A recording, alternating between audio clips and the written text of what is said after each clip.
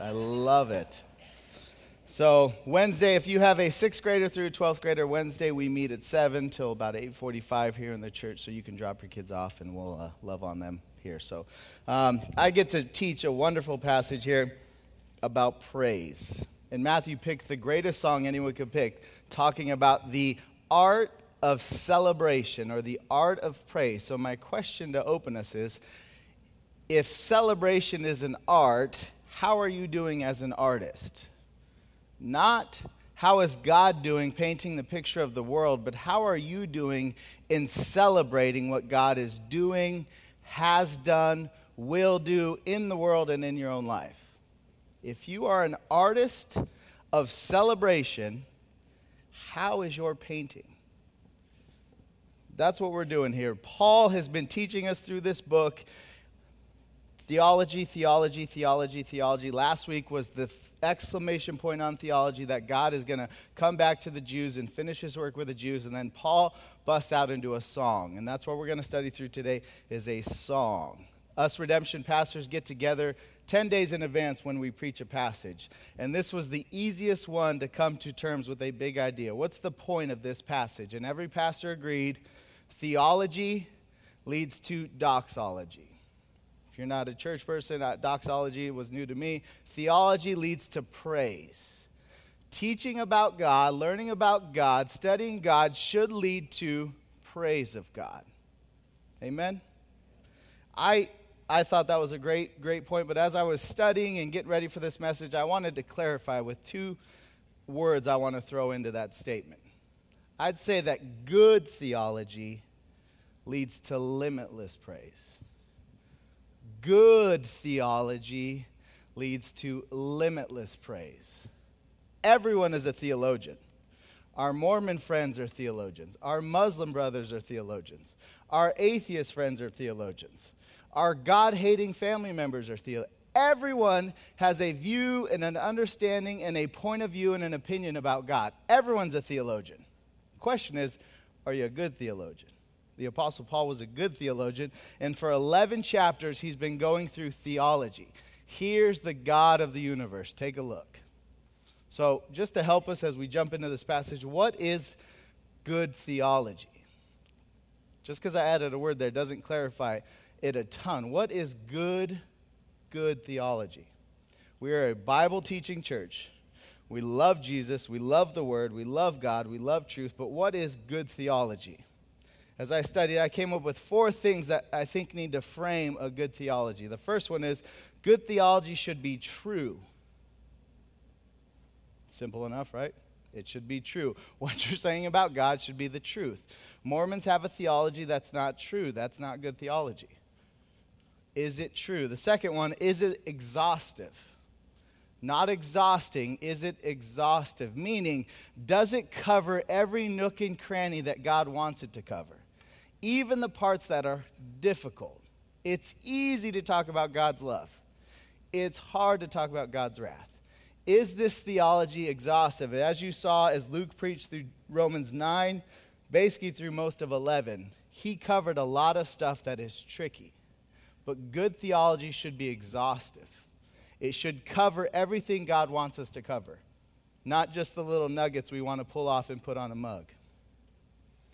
And then this is for my little people in the room, all my youngsters. It should be accessible.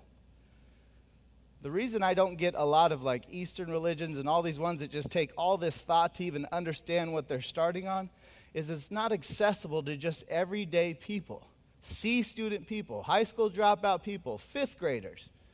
Good theology should be true. It should cover everything God wants it to cover, but it should be accessible. How do I know that's true? Because Jesus spent a lot of time with kids, and he taught kids, and kids understood him, and they got him. Good theology should be accessible. And then lastly, it should be, this is where Paul lands in this passage here, it should be transcendent. What is transcendent? It means it's beyond comprehension. It means it exceeds our limits. So you should teach true theology. It should be exhaustive. It should be accessible.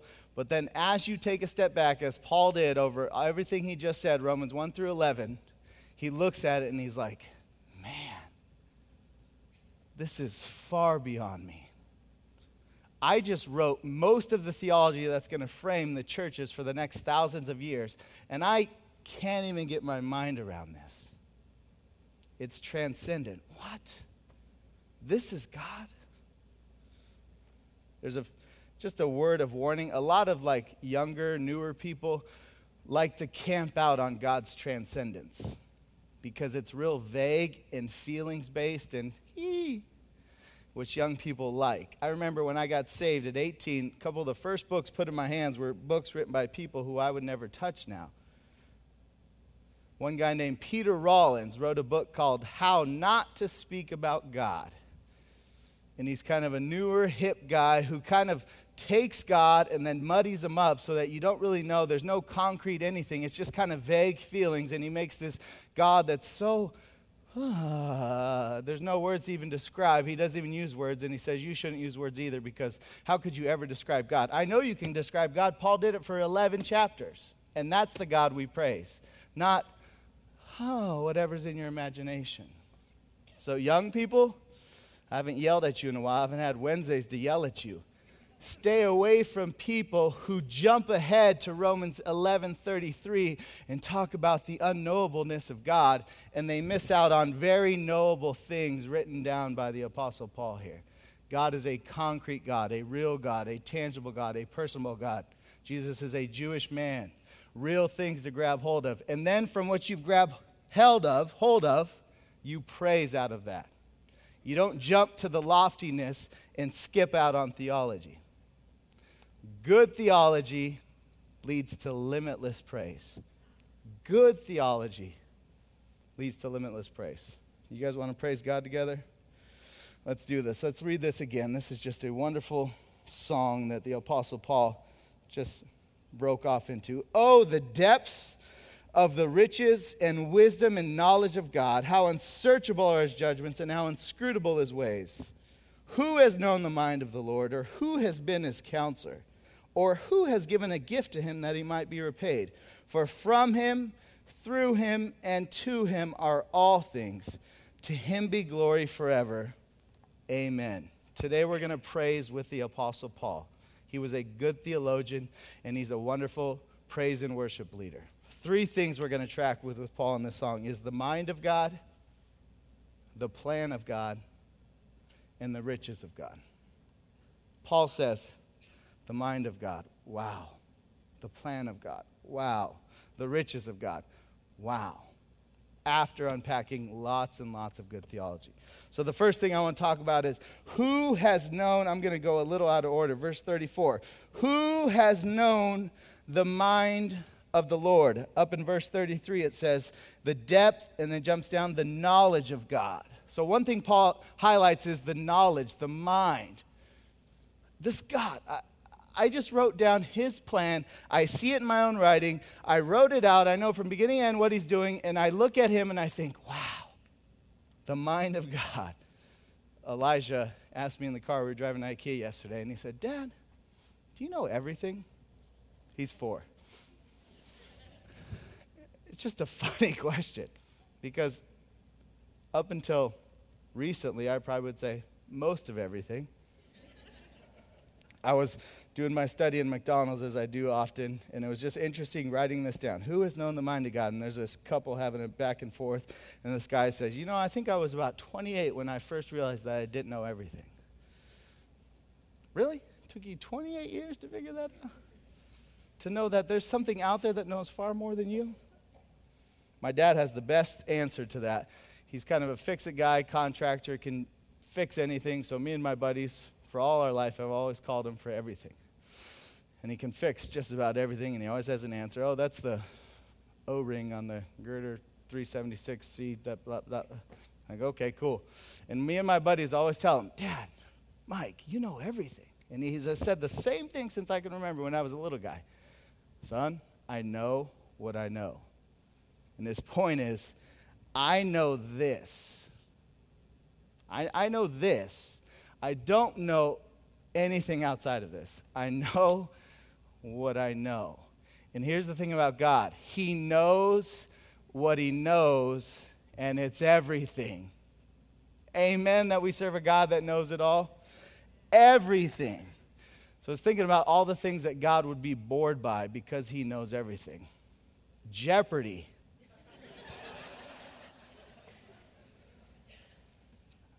It gets excited about the emotions, but the knowledge aspect of it. Are you smarter than a fifth grader? Any class any of us have ever taken, up to whatever level of education you have? He knows everything. And Paul is just saying, who has known the mind of God? This is amazing. Contrasted with us, very finite, I know what I know people. Just let's walk through what a typical gateway person's life is like and how much we know.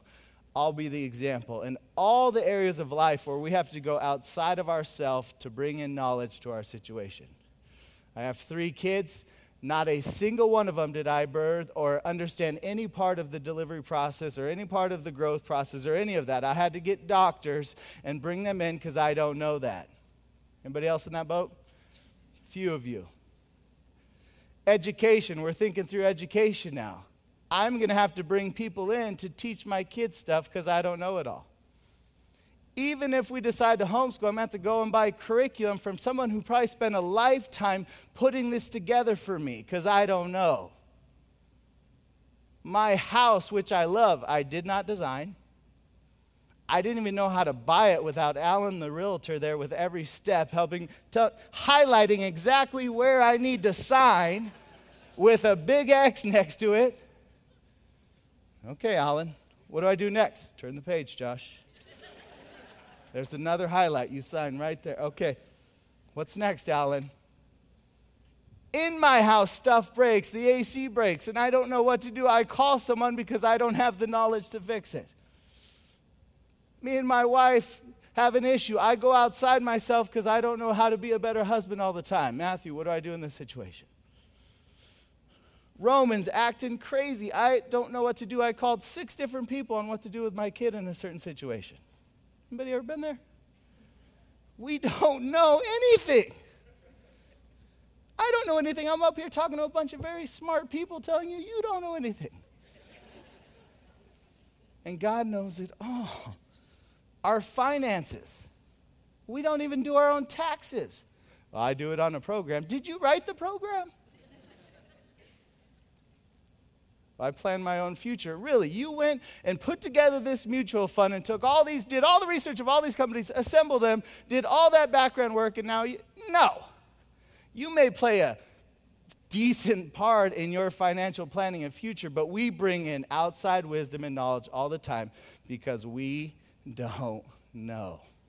Am I saying that we're dumb? No, we are image bearers of God, and he has gifted us all in very unique, special ways.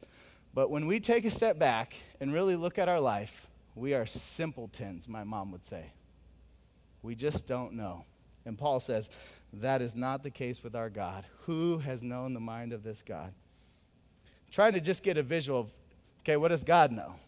Well, God knows everything. Okay, how do you even start to fathom what that means? So here's what I did some research on kind of just storage ability. So how much information could a human store in their brain? Here's what I came up with. You could store between about 10, not this one yet, and 100 terabytes. So just the human brain, if it was like a hard drive, it could store between 10 and 100 terabytes. What does that mean to us? It's 300,000 hours of television, or turning your TV on and letting it run for 30 years. That's about the math. All that information could be stored in your brain. Could you recall it at any time? Absolutely not. But your human brain and all the connections and all the neurons and everything going on, that's about what it could store. That's a lot. And God knows more than that. So let's group up all of mankind. Let's all join in together and go to battle against God. Here's what I studied as I was studying human brain and just everything that we could store in our finite human brains. First one says, you could store at least 295 exabytes. Have you guys ever heard that word before? Like 4 of us. My point is just proved right there. We don't know much. If a single star is a bit of information, that's a galaxy of information for every person in the world. Meaning, if we took all our computers, all our pieces of paper, all our journals, every way we have to store stuff, that's what we could store as a civilization. Let's keep going. That is 315 times the number of grains of sand in the world. Thanks. One more time. That is equivalent to every person in the world reading 174 newspapers every day. That's just your ability to store stuff, not even to process. We can't do two things at once. That's just what we could lump in this thing, and then if we joined all together. Let's keep going. Now here's where it starts to really show that even all of us together is limited. If we wanted to give a separate name to every star in the universe, we would only be able to store the name of every 1,000th star. So all of us, all right, let's team up, guys. What are we going to do? We're going to store the name of all the stars. All right, gather up. Asia, Africa, America, South America, everyone, let's get together. Okay, we got this much information. We can only actually store every 1,000th star. We got to skip 999. Write that one down. Skip 999. That's all of us together. Is God smarter than that? I sure hope so. And this is the one that just puts it in focus for me. All this is still less than 1% of the information that is stored in all the DNA molecules of a single human being. Meaning, within me, we could not, as a collective civilization world, store everything that makes me me. But God can. So Paul says, who has known the mind of God? Answer, no one. Is that not crazy? That's just storage ability. That's not like your ability to process or do multiple things at once. God is multitasking right now, and he's fine. He's tending to your hurts. He's dealing with the Malaysian airline. He's dealing with our government.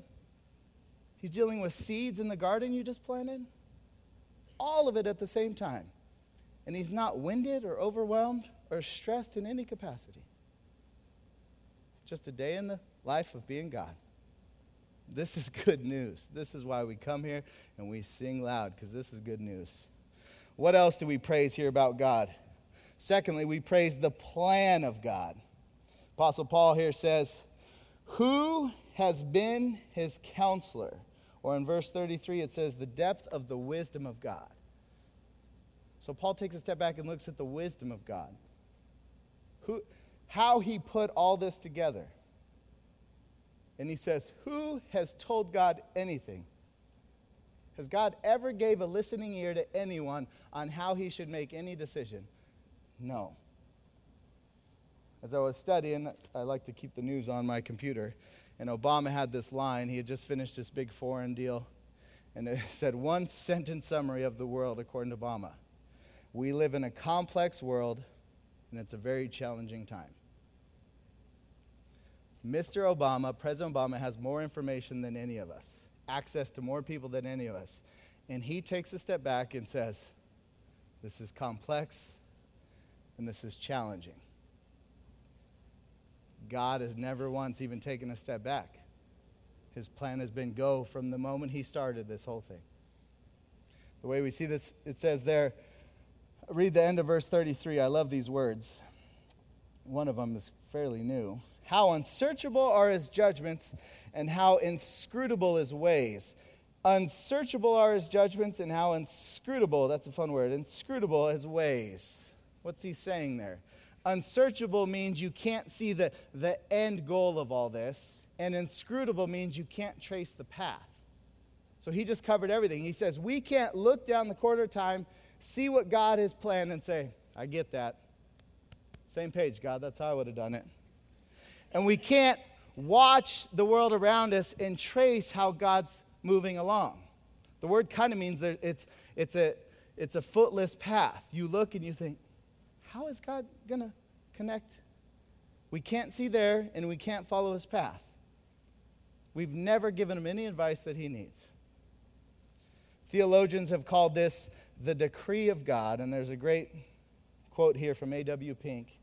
Here's how he calls the decree of God. Is his purpose or determination with respect to future things. God did not merely decree to make man, place him upon the earth, and then leave him to his own uncontrolled guidance. Instead, he fixed all the circumstances in the lot of individuals and all the particulars which will comprise the history of the human race from its commencement to its close. Amen. I can't even plan my kid's day from when he wakes up to when he goes down in a coherent, nice way. And God started time, will end time. Eternity begins with him, and it's every single aspect is in his plan. Paul says, what being is like this? Question to ask points in your life is, if you could go back, would you change stuff? So if you could go back 5 years from now, would you change anything? 10 years, 15. Every single person in the room would say, I would change a lot. I never would have went out with that person. I would have saved money better. I would have made better decisions as a youngster. I would have not bought that house. We all have tons of stuff that we look back and say, I should have done that plan differently. God has never played Monday morning quarterback with himself. He's never looked back and kind of twisted his head and thought, it's all in line with what he's doing. This should, like, anxiety and angst and stuff you have about the world, this should kind of just soften you. God is doing this exactly like he wants. And the backdrop we have of God is he's a good, loving God who went to a cross. So we really just go, praise God. That's what the Apostle Paul's doing here. In particular, this might be tricky for people who are struggling right now. I started by saying good theology leads to limitless praise. Not even circumstances should be able to limit your praise. Right? That's kind of Paul saying, amazing. And how do I know this? Paul is the worship leader here, but he's called on a few people to sing harmonies with him. You see that there's quotes around 34 and 35. He's kind of dipped back into time and pulled out Job, prophet Isaiah, and he's singing lead on all this. So just real quick, I'm going to read something on Isaiah. This is Isaiah. He's a prophet of God. You don't have to turn there. His job was to go to the people of Israel and preach. He was a preacher. He was a church guy. So what would success look like for him? It would be big church, healthy, people love each other, stuff getting done. And here's how God describes Isaiah's ministry to him in Isaiah 6. He says, go and say to the people, here's what your ministry is going to consist of. Keep on hearing, but do not understand. Keep on seeing, but do not perceive. Make the heart of this people dull and their eyes heavy, and blind their eyes, lest they see with their eyes and hear with their ears and understand with their hearts and turn and be healed. Then I said, how long, O Lord? This sounds like the worst ministry job of all time. How long, Lord? He said, until the cities lie waste without inhabitants, houses without people, and the land is a desolate waste, and the Lord removes people far, far away. Isaiah was a church man, a preacher, a pastor, and his job given to him by God was to preach to people who would never listen, counsel people who were never going to take anything he said and work with it, until eventually God destroyed him. And Isaiah is singing harmony in this praise song. Who has known the mind of God? Who has been his counselor? Job. Most people are fairly familiar with the story of Job.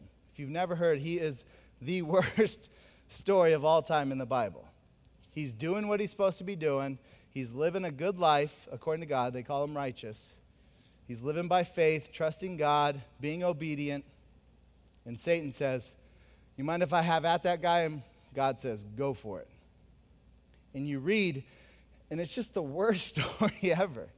He's kind of having a good time, and this messenger comes to him and says, hey, the storm came and all your animals are destroyed. Man, tough day. Another guy comes back, hey, a microburst came and just crushed all that property you just rebuilt. What? Another messenger comes, hey, the storm crashed down on your house and all of your children are dead. What? Fast forward, and then God gives him sores over his whole body. And the most disturbing part of this whole story is it says he takes broken pots and he's like scraping the sores off. And Job is singing harmony on a praise song. It's not about our circumstances. It's about our good theology being put into practice by being celebrators, huh?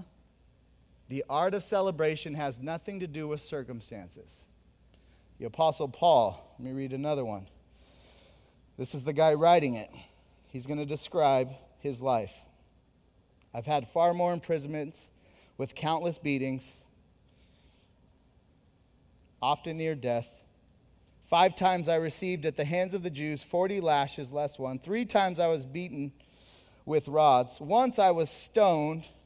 3 times I was shipwrecked. Night and day I was adrift at sea on frequent journeys in dangers from rivers, dangers from robbers, dangers from my own people, dangers from Gentiles, dangers in the city, dangers in the wilderness, dangers at sea, dangers from false brothers, in toil, hardship, through many sleepless nights, in hunger and thirst, often without food, in cold and exposure. And on top of all this, Paul says, I have deep anguish in my heart for the churches I'm supposed to be leading. These are the people singing worship in this. They're not the people with the mansions and the good looks and the tight bodies and the perfect kids and the perfect marriages and the perfect circumstances. They are guys who God put through the ringer. And together they sing, praise him. Praise the one who I will never understand, but I trust with all my being. One of my favorite stories in the New Testament, Peter, who's just a knucklehead, towards the end of Jesus' ministry, he says, so I got to tell you guys something. Satan has asked to sift all of you. He says, Satan has asked to kind of have his way with you. Job 2.0. They're like, whew. And Jesus says to Peter, but Peter, I've prayed for you. This is the guy who rose from the dead, created the universe, can do all things, and all he offers to Peter is prayer. And that should be enough according to what we read in Scripture. Satan is asked to have at you guys. He is going to tear into your lives in every possible way. But Peter, I prayed for you. What? If I was God, I would tear Satan a new one. And I would let Peter have a safe, comfortable life like I want my kids to have. And yet Jesus says, I prayed for you.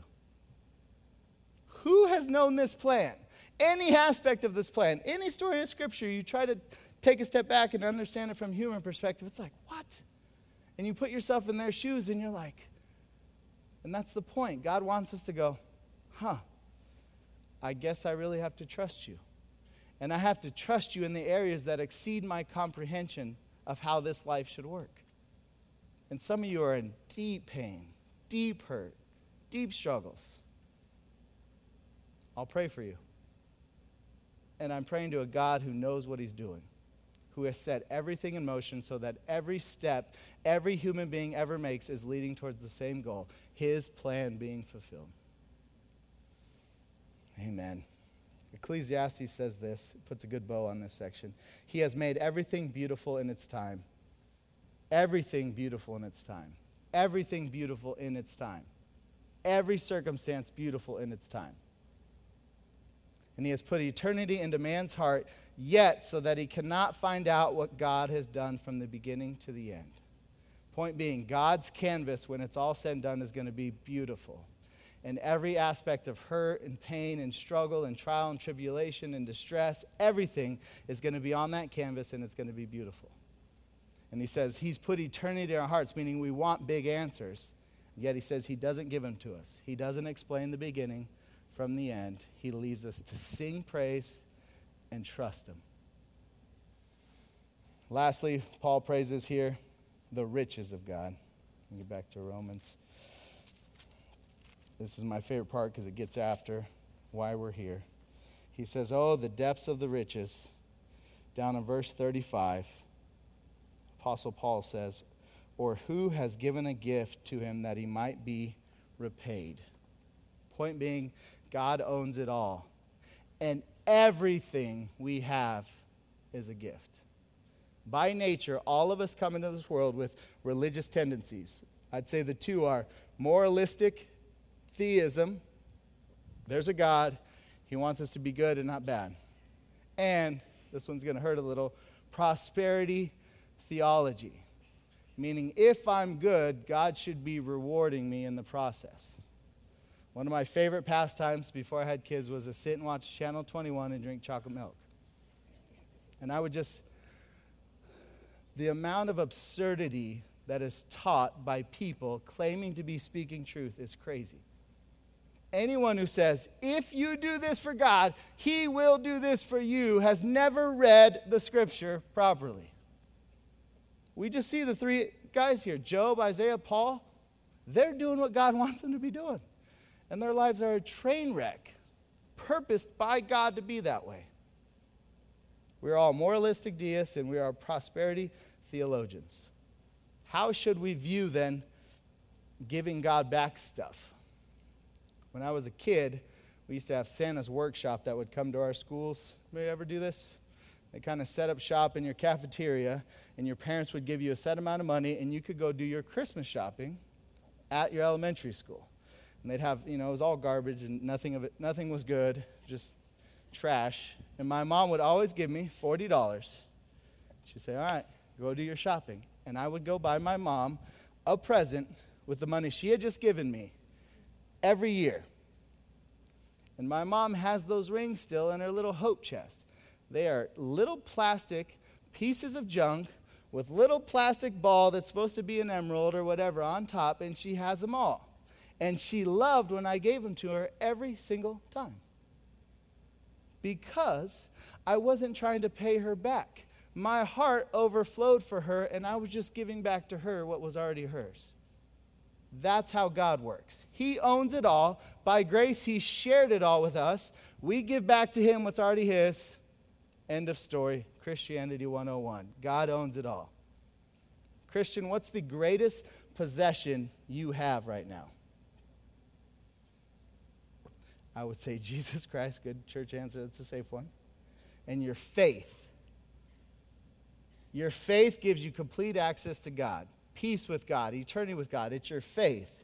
And Ephesians tells us it's by grace we've been saved through faith, and that is a gift, not of yourself, so that no man may boast.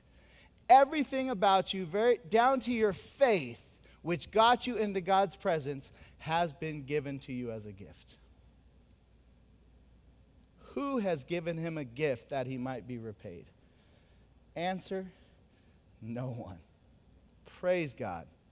That we're not business partners.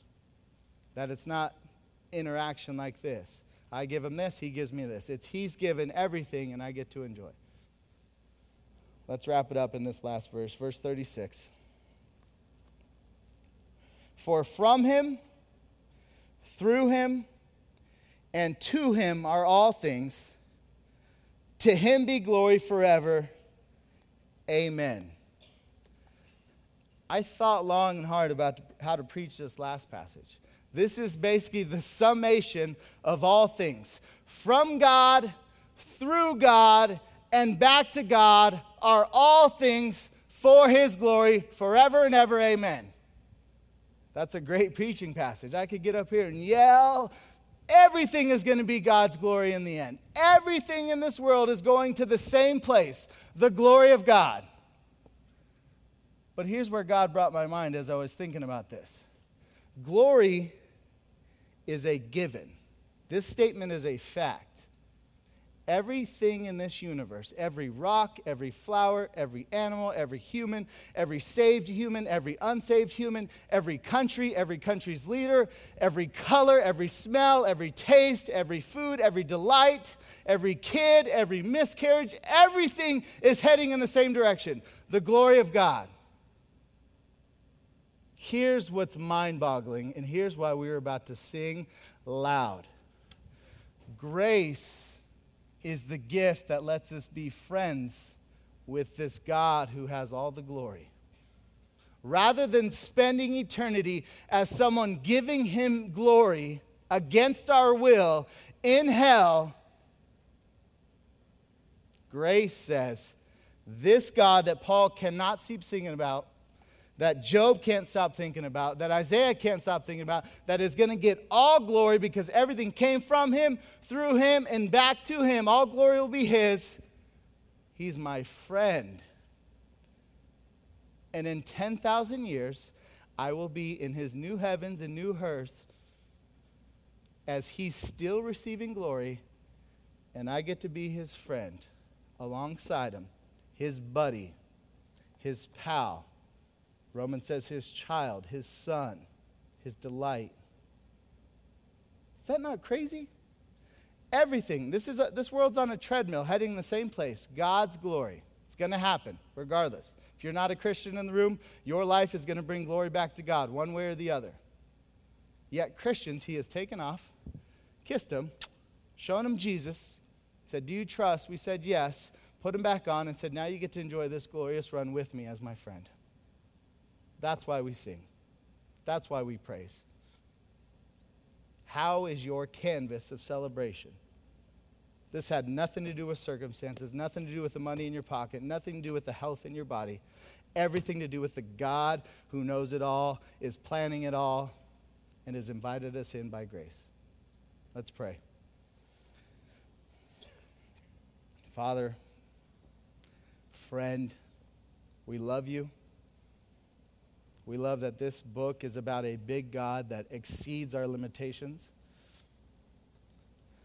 both as we step back and look at the grandeur of who you are, but also as we step back and take a look at the love that you are, the love that would stoop so low as to step down into our world and be punished on our behalf, invite us into your glorious run on into eternity as your friends. Father, we love you. We praise you imperfectly, but we praise you.